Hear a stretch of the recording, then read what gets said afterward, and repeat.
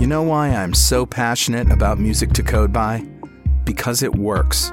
I'm still getting a steady stream of success stories from developers just like you who sail effortlessly through hours of coding. There's only one problem. They can't get enough.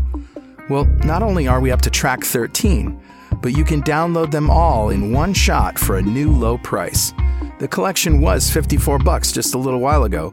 Still only a little more than $4 a track, but now you can get all 13 for only $39. That's only $3 a track. Yeah, that's more like it. 325 minutes of pure bliss. Go get it now at collection.musictocodeby.net.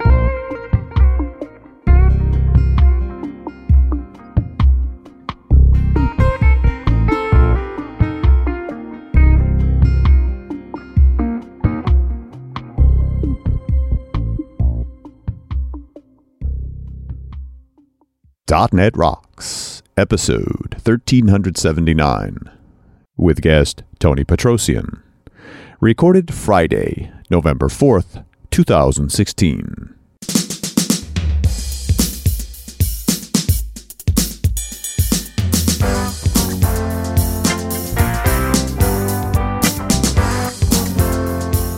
Welcome back to .NET Rocks. This is Carl Franklin. And this is Richard Campbell. And Tony Petrossian from Microsoft is going to be here in a minute. We're going to be talking about SQL Choices. But first, my friend, I have this thing for Better Know Framework, but I'm a little hesitant to tell you because I want to give it to you for Christmas. But I think I'll do both. So roll the music and you'll at least know what your Christmas present is. That's cool.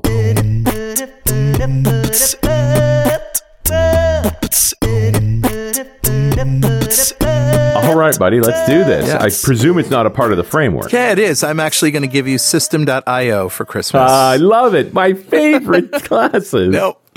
This is at 1379.pwop.me because it's show 1379.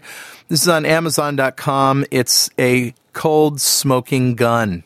Oh, cool. Yeah, the smoking gun. So you've seen these on cooking shows or whatever. Sure. Maybe you have one, but if you're like me, I don't like cleaning up my smoker all the time, and it's kind of a pain. But if you want to just inject some smoke flavor into food, because hey, it's Thanksgiving. Because this is coming out on November 24th. Right. And literally Thanksgiving. And who doesn't like a smoked turkey? You know where I've seen these used? Smoked cocktails. Yeah. Right? You can line the inside of the glass with a little smoke or, bubble of smoke through the drink. Like these are cool because they're cold, right? It's not a hot smoke. Exactly. It's a cold smoke. Yeah. You basically just put your food in some airtight container and the smoking gun has a little tube that goes into it and you light some wood chips and just inject smoke and then keep it airtight for a while. Even 15, 20 minutes just to get the smoke flavor in there. My friend Richard Morris from Australia likes to smoke tomatoes. Oh, interesting. Yeah. How cool is that? Yeah, I do those on my big smoker, which I can run at a cold temperature, because we have some neighbors, and I hate to say they're Italian, but they're Italian. Yeah. And they grow a huge ton of Roma tomatoes. Oh, that's a shame. And we'll smoke them with apple wood and then make like jars and jars of sauce. So good. It's amazing. Yeah, it is amazing. So it's cool, buddy. I'm getting one of these for myself. I'm going to get one for you for Christmas, unless I decide to get you a Scotch Advent calendar, in which case... Because I can't get you a Scotch Advent calendar anymore. No, not going to do that. Oh, well. We'll figure something out. That's right. That's a good one, bud. Yep. Love it. Who's talking to us, buddy? Grabbed a comment off of show 1359, and that's the one we did in October with... Lindsay Allen. That was at Ignite when we were talking about hybrid transactional and analytical processing on SQL 2016. HTAP. Boy, I thought that was an amazing show, and she's brilliant. Yeah, there's one of those moments you sort of look over and go, wow, you're really, really smart. Yeah. But not that we don't meet smart people all the time, but holy man. So, and this, I think, is a super relevant comment for where we're going to go today. This is from Siddhar Sathya, and I'm sorry if I mispronounced your name, sir. Hi, guys, long-time listener, first-time contributor to the show. Well done, because you're going to get a mug out of it. A little bit off the subject, but it was discussed more than once on .NET Rocks, and I wanted to throw in my 2 cents. Can and should we use a relational database to store IoT data? We talked about that a couple of times on the show. We have talked about it a few times, right? And of course, the question is, what do you mean when you say IoT, and what do you mean when you say data? Right? How much data? It's such an it depends kind of thing. Well, I mean, starting with the cost, it's going to probably be more expensive for you to do that than, storing it in a document somewhere. Yeah, well, it's the storage side versus the analytics side. But Sridhar goes on to say, choosing document DB or relational database is not going to be the topic of discussion once we get the architecture right. I used to work with PLC several years ago, so actually 3 decades ago. So right away I go, okay, he's talking low-level devices. We had a similar problem. We had a very slow communication speed, 50 baud. Oh my gosh. That's like 5 characters a second? Okay. Wow. And the challenge was we had to pull 60 plus PLCs within a few seconds using a party line. We could not communicate with more than one device at a time. Each PLC could have as much as 96 I/O events. In the event each PLC would report the status of all 96 I/O lines, it would have taken us minutes to pull all 60 PLCs. Did he say party line?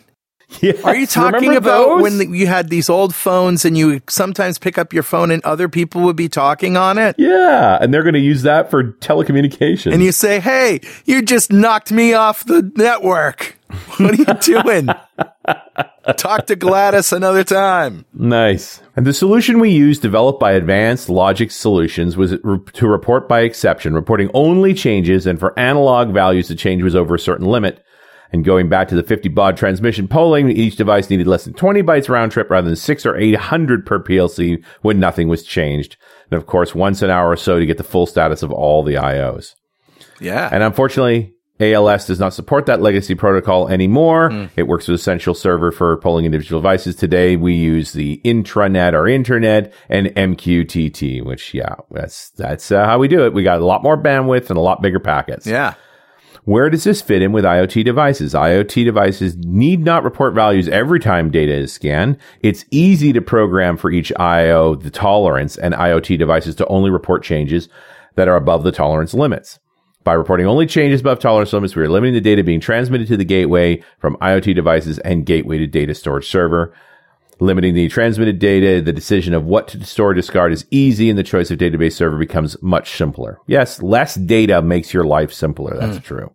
But, the interesting part, and that's why I said, what do you mean when you say IoT and what do you mean by data? It's like, look at these latte pandas. We have full bore PCs. I love it. That fit in your palm. So it's no longer a real limited device. They all have Wi-Fi and or Ethernet or at least USB. We have fast communications and we've got lots of compute so that you can store more stuff, think about more stuff, be more efficient over the wire. And ultimately, you've got the flexibility to store your data any way we want. But I'm sure, absolutely certain, Tony will probably want to jump in on this. Yep.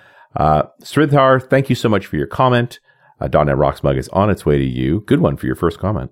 And if you'd like a .NET Rocks mug, write a comment on the website at .NETRocks.com or via any of our social media, because we publish every show to Google Plus and Facebook. And if you comment there and we read it on the show, we'll send you a mug. And definitely follow us on Twitter. I'm at Carl Franklin. He's at Rich Campbell. Send us a tweet. We toss him in the data lake. And now oh my God, how long are we going to be doing these stupid Twitter jokes? Please help me. Every show. All right. It brings us to our guest today. Tony Petrossian has spent the last 9 years contributing to the building of SQL technologies at Microsoft. Tony is currently a group program manager in the database systems engineering organization, and he's responsible for delivering the next version of SQL Server. Prior to coming to Microsoft in 2007, Tony was the program director for the IBM Power Systems Performance. During his 7 years at IBM, Tony worked on operating systems, storage systems, relational databases, processors, and enterprise servers. Early in his career, Tony worked at Informix on distributed database technologies. He holds a Bachelor of Science degree in computer science. Welcome to the show, Tony. Thanks a lot. Thanks a lot for having me on the show. You're welcome. It's great to be here. Yeah. What did you think of that smoking gun? I'm hungry and thirsty, and I want the drink and the tomatoes. So we are recording on a Friday, so of course we all have cocktails in our minds. Yes, it sounds pretty good. Am I going to get one just for being on the show? For $100 you can have one. Yeah, actually. All right. Yeah. Okay. And it's Amazon. You can have it today. That's right. You can have it shipped. Excellent. What'd you think about the comment, Tony? About the IoT conversation? storing data in IoT. We have a lot of customers, and there are different scenarios and different preferences.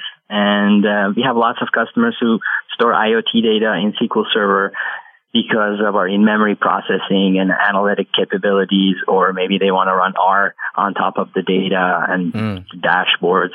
But we also have a lot of customers that use our Hadoop systems or data lake. It really depends on your ingestion rates and what are you going to do with the data afterwards. So a lot of people who do say, connected cars where there's millions and millions of devices, they tend to collect and dump it in Hadoop or lake systems. And then at some point, some of that data ends up in SQL. So whichever way you go, somehow SQL plays a role in it. And then we have some systems where they're really, really real time and people want to be able to do query processing on top of it where the devices just send the data directly to SQL. And with our in-memory technologies, you can ingest massive amounts of data. And with our column store, you can do query processing real time. So it works out pretty well. And then that comment came from a show we did with Lindsay Allen back at Ignite, talking specifically about HTAP, which sounds like exactly what you'd want in a very high rate of data flow transactional system to be able to be doing pretty much analysis in real time. Yeah, and that's the key. I mean, if you want to be able to do the analysis real time, do the visualization real time, being able to ingest it and query it and display it all real time, databases do become handy in those situations. Yeah. And coming out of Connect, you guys announced a lot of stuff. I think people were surprised. We did. So we just announced SQL Server vNext, CTP1, so our first technical preview. And this is SQL Server that will run on Windows and Linux. So this will be our first public preview of SQL Server on Linux. So there's a lot of excitement around that. We had a lot of customers in private preview, but private previews are always limited. So there's a lot of pent-up demand for this thing to go public. So it's going to be very exciting in the next few weeks for us. And is it actually a common code base, this next version of SQL Server that'll run on Windows and the one that'll run on Linux? Yeah, it's the same SQL. There's a lot of engineering behind that, but it's your SQL workloads will run. We actually demoed the ability to take a database on a Windows machine, back it up, copy the files to Linux, and start the database with the backups, and boom, without any conversion. Just detach the database on Windows, attach it on the Linux side, and it comes up, and your workload goes on. That's magic. Yeah. That's crazy. So, is it literally so feature parity out of the gate? Yes. Okay, you guys are gods. Yeah. I'm in awe. Well, SQL Server is a super mature product. You've been building it for a long time. Yeah, it's been a few decades. Yeah. Yeah, and I think the fact that the same stuff runs and you get the same level of maturity, that's really going to be very useful for our customers who have preferences. Again, my team, we call ourselves the SQL Choice team because, our mission is to go and provide choice to customers. So you want to run it on Windows, you want to run it on Linux, you want to run it in Docker, you want to run it on a Mac, bring it on. Knock yourself out. Yeah. Of course, I'm old enough in the SQL world to remember when you guys were getting a version of Sybase that was running on Unix to run on Windows. Yeah. Not much of that code base is left. Most of it has been rewritten over the decades. But yeah, that's the heritage. I mean, that's where it came from. Yeah. But I think it was SQL 7 was the big one where you guys really wrote your own version. Yeah. Jim Gray and all those guys back in that day. Yes. This portion of .NET Rocks is brought to you by Stackify Prefix, an insanely cool and transparent and free profiler for developers. It runs in the background and catches bugs, including exceptions that get caught and thrown away before anyone knows you wrote them. Get detailed traces of every request. There's no messy configuration or code requirements, and best of all, it's fast and transparent. Hey, did I mention it's free? And not free like a puppy, free like beer. Download it now at prefix.netrocks.com. So what is the parity with SQL Azure? And it's not a different team, is it? Is SQL Azure running the exact same code that that SQL Server on-prem runs? Yes. In fact, it's the same exact engine. It's the SQL engine, and it is the same source base. And we only have a single source base for all SQL products. And we're in this mode where we do cloud-first development. So most of the new features get coded, tested by the developers. They get deployed into Azure SQL database. And then that code ultimately gets built and it goes into the next version of SQL. So as we're built and released SQL Server vNext CTP1, some of the code in that CTP has already been in SQL DB for some time. I see. And that's how we develop database features. Now, of course, there are system level things and HA and all of the other cloud stuff, which is unique. There's a cloud stuff and then there's the on-prem stuff. But the core relational engine and the features in the database is just only one code base and one engine. Wow. Now, occasionally we have to doctor up the version numbers so that people don't figure out what's going on in advance. But other than that, it's all the same engines. Well, that means you guys are developing very efficiently, right? That the work's all in the same place. You just at some point have to declare a version you're going to ship out to the on-prem guys. Yeah, and we also get a lot of agility in how we respond to customers. So, for example, when we developed row-level security for SQL Server 2016, we were collaborating with a bunch of customers who really wanted that feature. Now, these customers really wanted the feature in SQL Server, for their on-prem servers. But we developed it. It took us about 4 months, and we put it in SQL DB, and these customers went ahead and tried it, and they wrote some code against it. They tested it.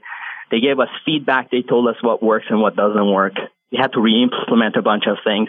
And we went through this cycle a couple of times, and within 6 months, we were done. And so we went from this super private preview in SQL DB, where a handful of customers had access to the row-level security feature, to public preview where anybody can try it. And then we GA'd it and said, okay, row-level security is now GA'd in Azure SQL Database.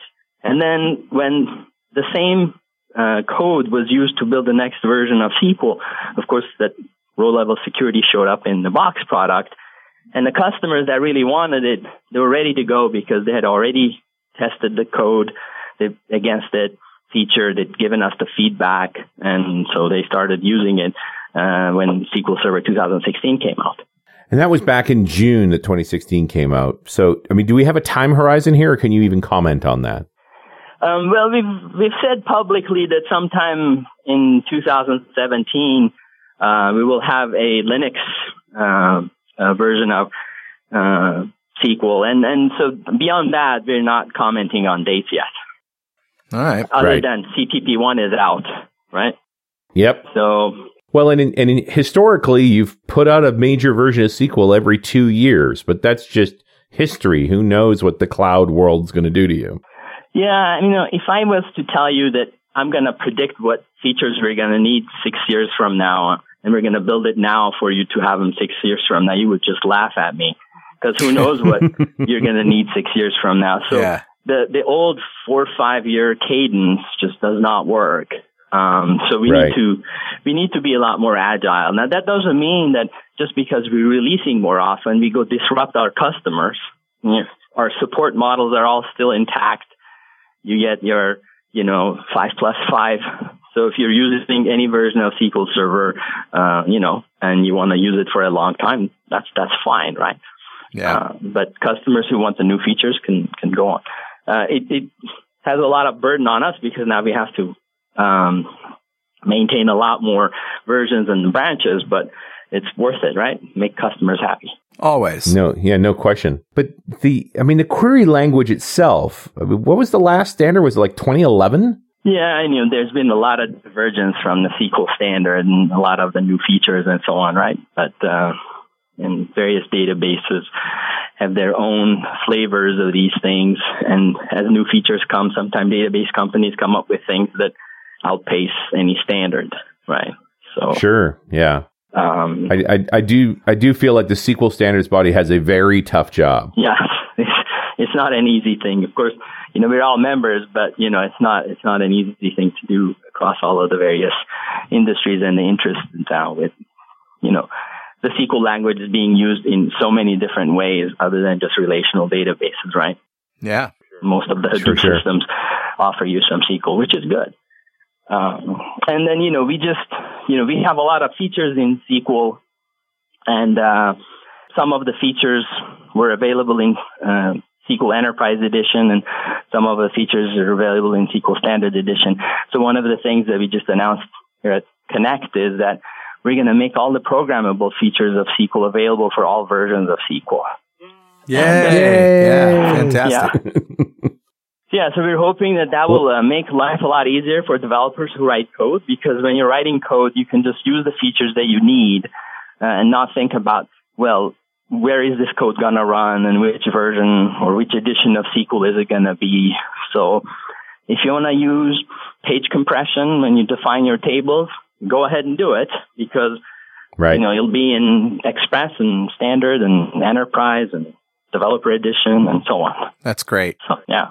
It makes life much simpler. And there are obviously enterprises that should own the Enterprise Edition of SQL Server. Absolutely. But I think there's many more folks that just cannot justify that cost. Yeah, and Enterprise is still the version of SQL Server that you need if you want to run on that 24 terabyte HP machine. With I don't know how many hundreds of cores. If you need the scale performance and some of the operational aspects and security aspects and availability, you definitely need SQL Server Enterprise Edition. But if you're writing code and you don't need anything other than a small database, then you can use whatever feature and it'll work. Yeah. As your workload grows and you decide that maybe you're going to go from a free Express Edition and to a Standard and Enterprise, you don't have to change your code. And if you decide to step down, you also don't have to change your code. Yeah, it all comes down to features and number of cores and amount of memory available. But I guess the real question is, what features do you lose? What are the features that are still enterprise only? Mostly performance, scale, availability, and some of the encryption features like encryption at rest, things which are operational and not coded against. Right. And I always get concerned about security features being, like enterprise only until they require operators to maintain them. Yeah. Then it kind of makes sense. Yeah. So our security features which are programmable are available everywhere. So if you want row-level security and data masking and so on, those are all programmable features and they're available everywhere. That's cool. Yeah, very cool. And again, those same features mapped into a Linux world. I mean, just the differences in the way that storage is used and allocated and connected with. How do you hide that? How does it just work? Well, we have this thing which is called the platform abstraction layer, which abstracts out operating system specific stuff from SQL. So the higher layers of the code just function the same way, and there's no if-defing or no if Unix, if Linux, if Windows, and it's just all the same code. And then we push down the burden on the PAL, which is the, again, platform abstraction layer. And that's where the magic happens, and that's where the mapping happens. That's where, the Windows versus Linux and the various host extensions specific to those platforms. And so we think that this model gives us all of the great performance that we need, but it doesn't complicate life for developers. And other databases have similar abstraction layers, and they work on multiple platforms. But we really did want to make sure that you can go this back and forth between Windows and Linux with ease, which is awesome. Do the other peripheral products like analysis services, reporting services, integration services, are they also cross-platform? Not yet. So not at this point. We started with the relational engine, and in all of our conversations, we've tried to be clear about it. And then first comes the RDBMS, and then we'll work on the other stuff, right? But RDBMS is the first tip of the spear. Well, and a heck of an accomplishment. Again, kudos. Yeah. That's not a small amount of stuff you got moved for a first go. Yeah. So we're going to put out a lot of information about the architecture and such, because we really do want our customers to understand what it is that we're doing so they can feel comfortable about it. To be honest, there's lots of skeptics in the technology world, right? Everybody has an opinion. So we just want to come clear and just put the stuff out there and people will know. Hey, you guys have a new on-premises or on-prem appliance or something that's coming out. And I know in 2014 there was an appliance, but there's something newer, isn't there? We have a fast track program for our data warehousing workload. And with the fast track program, it's actually an awesome program because we work with our storage and system partners to build these pre-configured systems. And you can go search for SQL Fast Track for data warehousing workloads. They come in different sizes, different combination of capabilities, and different vendors. So instead of saying, hey, here's one appliance that you get, like if you really like buying systems from Dell, then you can go buy the fast track configuration from Dell or HP or any one of our partners. Again, customers have to have choice. Yeah. And then different sizes. But the nice thing about the fast track is there's a little data sheet that comes with each one of them, and there's a set of tests that have to run, and there's a set of performance numbers that have to be reported with each of the fast track. So customers can go pick a vendor and pick the different sizes and actually look to see what the system capabilities are with scan rates and so on and so forth. And you pick one and you buy it, and it comes configured like an appliance. Nice. Well, and I have the most experience with Dell hardware, so I'm looking at this list and going, yeah, I know the R730. That is a fine piece of gear. So yeah, sure, that's a pretty big list. Makes sense to me. There's a lot of vendors. Yeah, no, these. It's also when you talk about on-prem products, people want to put in their data centers. There's a lot of different vendors in different geographies, different preferences. So that's what we went for. Well, and you every time you add a different kind of hardware, a different kind of vendor relationship, that costs me as the IT guy money. So I'm appreciative that I can use the vendor I know that I have the relationship with. And yeah, this is a big assortment here, including a bunch of the data storage guys, the NetApps, EMCs, and Pure Storage of the world. Yeah. When we define the specs and we define a test and we define a configuration, and anyone who's willing to go through the process of certifying and actually testing and making sure that everything works so the customers have great experience, then by all means, right? Because I think before it was like really difficult to say, okay, this is it. I know you don't have a relationship with this particular vendor, but now you need to have one because we have Ed. Yeah, these are the guys. So that doesn't work really well. But what we have with Fast Track, it's been very popular. Yeah, well, unless you want 24 terabytes of RAM, and there's only one person so far crazy enough to build one, I think. 384 DIMM slots. Yeah, but if you look at the sizes of those Fast Track machines, you can get some monster-sized databases for data warehousing on a single instance of SQL Server. Yeah, these are beefy machines. A lot simpler life than try to build some crazy, clustered sort of a thing, right? For some of these workloads, which, fit perfectly nice, you get the best performance. The Dell with the R730, 55 terabytes, that'll keep you out of trouble. Yeah. One of the Lenovo's here has 150 terabytes. Yeah. So I should go through that list. Plenty. I was just looking at it a few days ago. I haven't been on that site recently, but it's a pretty good I'll list. include a link so folks can look at this. All right. Well, Richard, you know what time it is now? It must be that happy time again. Yeah. It's time to change my mind and give you a different gift for Christmas. Oh? One of them Dells. Not. No. Not. You don't want to see the price tag on one of those machines, man. I know. I don't need that. It's, you know what? It's just really difficult to gift wrap the thing. That's why. Add to cart. $30,000. Well, you want to wrap each stick of RAM separately. How much does it come out to, actually, money wise? Oh, I don't know. I couldn't even run the number, right? To get to 24 you thought terabytes. A Mac was expensive. Yeah.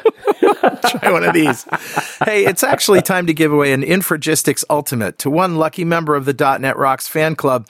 But first, let me tell you about Ignite UI. Ignite UI from Infragistics is the complete HTML and JavaScript toolkit to build modern browser experiences on any device, desktop, tablet, or phone. Designed for the enterprise, you'll create high-performance, touch-first, responsive apps with Angular JS directives, Bootstrap support, and Microsoft MVC server-side widgets. More at igniteui.dotnetrocks.com. All right, buddy. Who's our winner? Today's winner, Richard, is Stephen Nicholson. Congratulations, Stephen. I'll clap for you, sir. Stephen won that just for being a member of the .NET Rocks fan club. And if you don't know what that is or want to learn more, go to .netrocks.com, click on the big Get Free Stuff button, answer a few questions, and join the fan club. We have thousands of members all over the world, and every show we like to give away stuff from our sponsors, and every December we give away a $5,000 technology shopping spree to one lucky member of the .NET Rocks fan club. But you have to sign up to win. And we like to ask our guests, Tony, if you had $5,000 right now to spend on technology, what would you buy? You know, probably a lot of phones. But then again, that new Surface Studio thing looks pretty nice. Oh, yeah. Very pretty. I wouldn't mind having one of those on my desk. So maybe that's something to ponder. But, you know, throw in a couple of iPhones so you don't think that I'm a Microsoft zealot. I just quickly did the math looking up some DDR4 64 gig RAM. Kit of 4 of them for 256 gigs of RAM, $3,300. Wow. And you're going to need 96 of those. So that's $320,000 worth of RAM. Oh, my God. To get to 24 terabytes. You know, when I worked at IBM, we built this first ever 1 terabyte system. And this was a long time ago. And memory was $9 million for that 1 terabyte. Wow. Oh, my God. They should have just waited a few years. and we did. We waited another year and then we built a 2 terabyte machine, and that was $18 million. So just the memory. So things have improved just because of memory.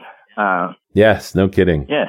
Well, and it seems very reasonable to do a top tier compute machine like that. It's going to come in at $500,000 or $600,000, depending on the number of cores and the amount of RAM and stuff. Like that's up there. Yeah. But 24 terabytes of RAM. What are you doing? That's a lot of RAM. Well, I mean, you'll run your entire database in there. You can actually insert hundreds of millions of rows coming from your IoT devices in memory.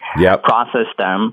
Build column store indices so you can query them, and those are all run in memory, right? So basically, you utilize the full power of the in-memory technologies in SQL. Sure. I worked on a system, and again, many years ago, where we were trying to do real-time analytics of the manufacturing of hard drives. I'll leave the company out, but there's only so many you could think of.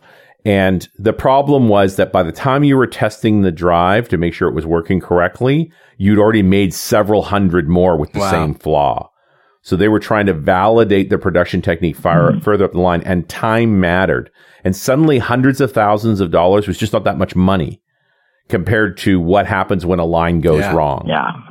And like the ROI on that stuff gets pretty extreme. Right. So for that, you throw in some predictive analytics. So you're not looking at history. You're trying to predict what's going to happen. You run, we now have R inside SQL, so you can use predictive models, and a lot of customers do it in manufacturing, jet engines and such, where you can get in front of those problems before they occur if you have the right models. And so you build the models, and then you operationalize it into your SQL database, because it's easy to operationalize things in databases, and when you bring R in there, there's no data movement, right? You have the data in the database, analytics in the database, the predictions there, and that works pretty well. Well, and this is getting sort of the reality of the problem now, and I appreciate that you guys are solving this by bringing all this stuff together, is if I'm gathering terabytes of data, I simply can't move it around. It doesn't matter how big the pipe is. It takes too long. Yeah, and especially for real-time processing, right? I mean, real-time processing, you have to do the processing where the data is coming in. So you do your stream processing or you do your in-memory processing to get to that real-time aspect of it. But I hate to always fall back into the big data center solutions here, because it's fun, the giant hardware and the huge compute problems. But Going all the way down to SQL Express, like this was the thing you bundled with your app just so you had a reliable data store on the machine that you were working from. With SQL Server Express Edition, you can actually have in-memory and column store. Not very big one, but those functionalities are now in Express. So go play with it. So they are there. You can build this way right in your app. And when you build your app that way, is there any licensing required? Like, how do you ship SQL Express as part of your app? SQL Express is free. Download it. Right. Yeah. It's always been. So part of your install process is to go download SQL 2016 Express local and install it. Yeah. That's really cool, man. Like, you can also, if you build a solution on Linux, you can just do apt-get MS SQL Server, and off you go. By the way, I want to mention a couple of other interesting things. So one of the things we're doing for the developers, just to make life easier in these spaces, we're open sourcing a bunch of our client libraries and SDKs. So for example, we just open sourced our Java JDBC driver for SQL. And one of the reasons for that is because people use this stuff to build applications. And if you want to have an easy experience where you define your dependencies for your app, and the latest version of Microsoft JDBC just comes from Maven straight because you have a dependency described, then it just works. Mm-hmm. And so open sourcing this stuff then allows us to just put it out there so then people can pick it up, build it as part of their applications or include it into their dependencies and not have to go through the Microsoft machinery to get this thing onto some computer, right? Right. And we get a lot better engagement with our developer friends when the stuff is out in GitHub. They help us with prioritizing work, which bugs to fix first, which features to do.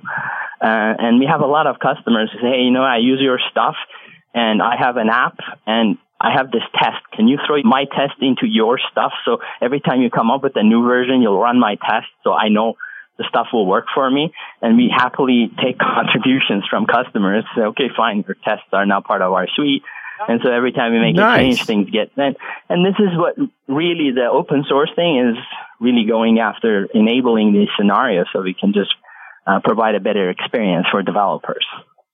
So anyway. There's no downside to you guys picking up those tests. There's only upside to that. No, and usually the reason it comes up is because we give them a preview version of the thing and it breaks their app. And then so they give us a snippet of their app and they go, here, this is what you broke. Make sure you don't do it again. And we're like, yes, sir. Right?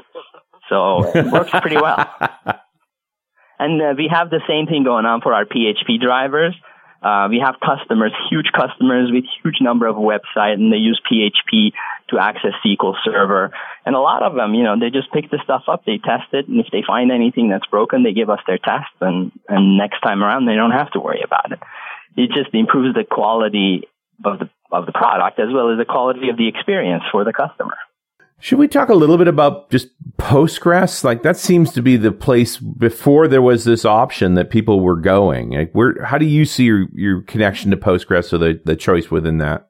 So Postgres is a popular database. A lot of people use it.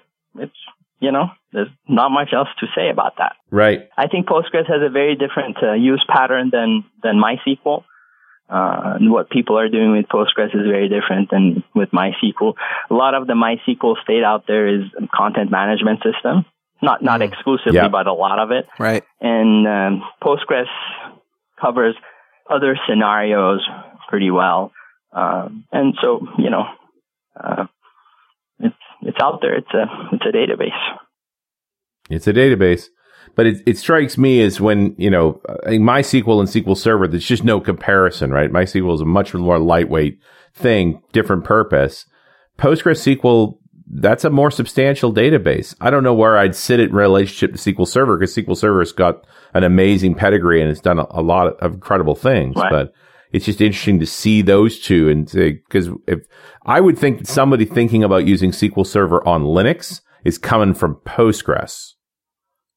Or maybe it's Oracle. I'm not sure. Yeah. What would attract them?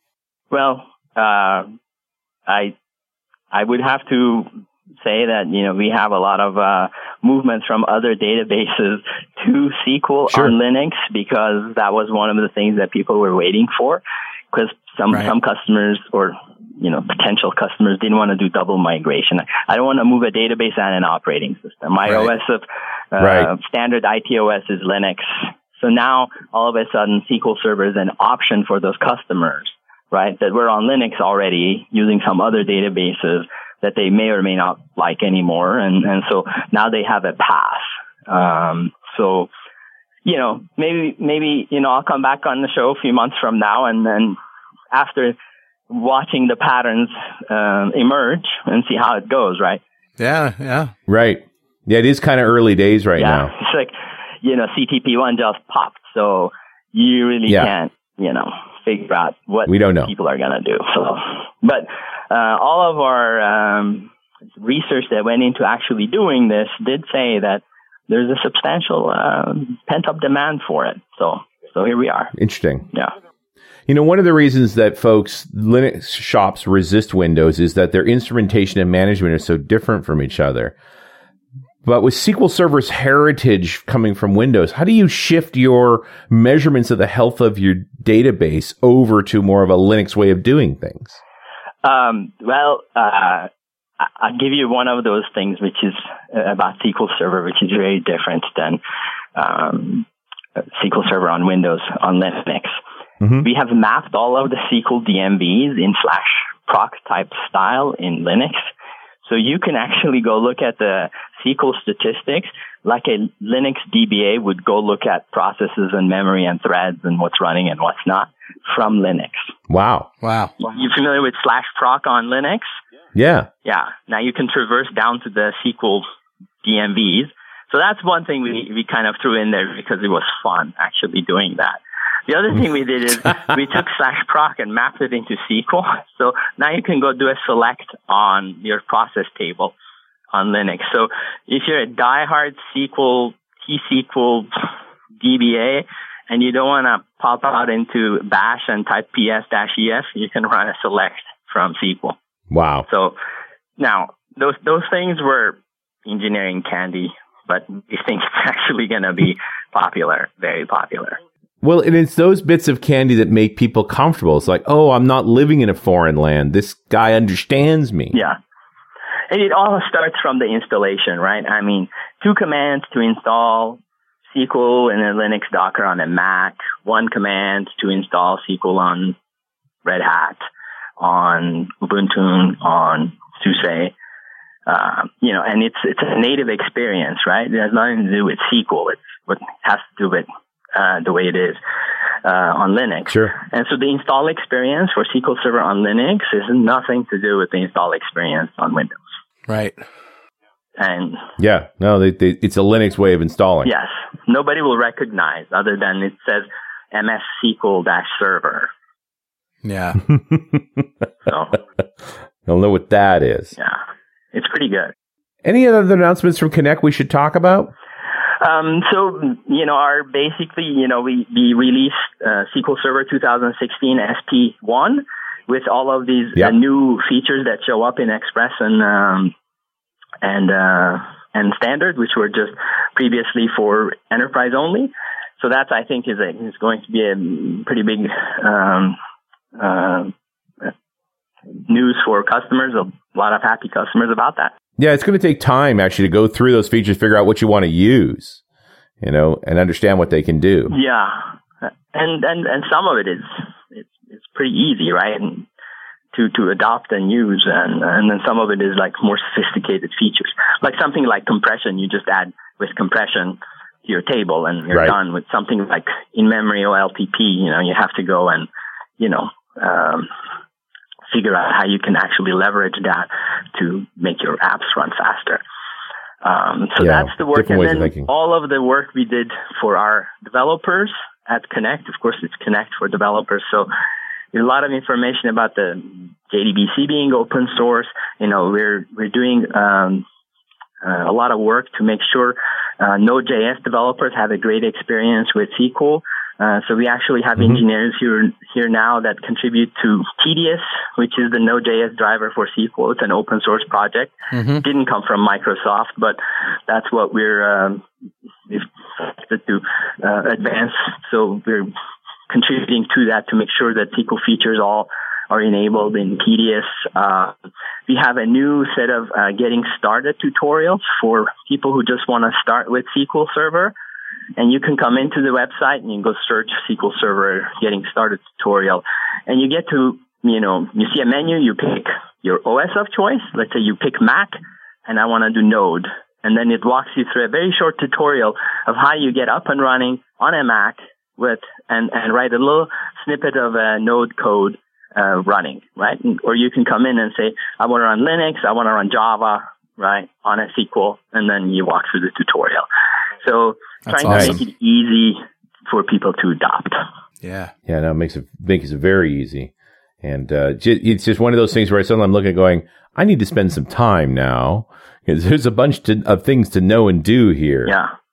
By the way, we also have .NET Core as part of the tutorial. Yeah. So you can go pick up .NET Core, run it on Linux or a Mac against SQL. And we also just introduced a cross-platform tool as part of Visual Studio Code that allows you to write code SQL against SQL Server. And that's a cross-platform tool. You can write it on any platform and connect to SQL, write code. It's rather beautiful. It's a little extension. You pick up the SQL extension for VS Code, and boom. Very cool. Awesome. Yeah, very, very exciting stuff. Like it's almost too much. Yeah. It's, a lot of things happening. So it will be an exciting few weeks for us. And so hopefully people will try it out see what happens and give next. us feedback.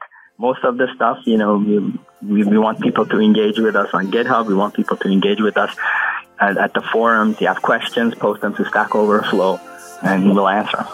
Yeah, for sure. Awesome. Well, Tony, thanks very much. It's been great. I know I'm a little quieter on the terms.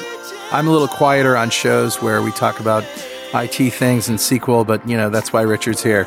So thank you, guys. It's been awesome. All right. Well, thanks for having me, and good luck with the smoker. Yeah. Yeah, thanks Tony. We'll see you next time on .NET Rocks.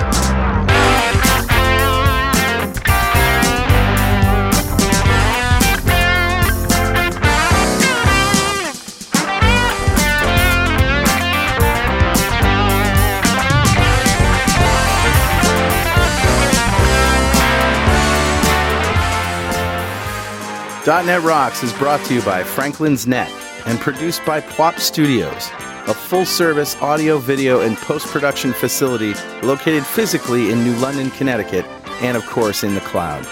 Online at pwop.com. Visit our website at dotnetrocks.com for RSS feeds, downloads, mobile apps, comments, and access to the full archives going back to show number 1, recorded in September 2002. And make sure you check out our sponsors. They keep us in business. Now go write some code. See you next time.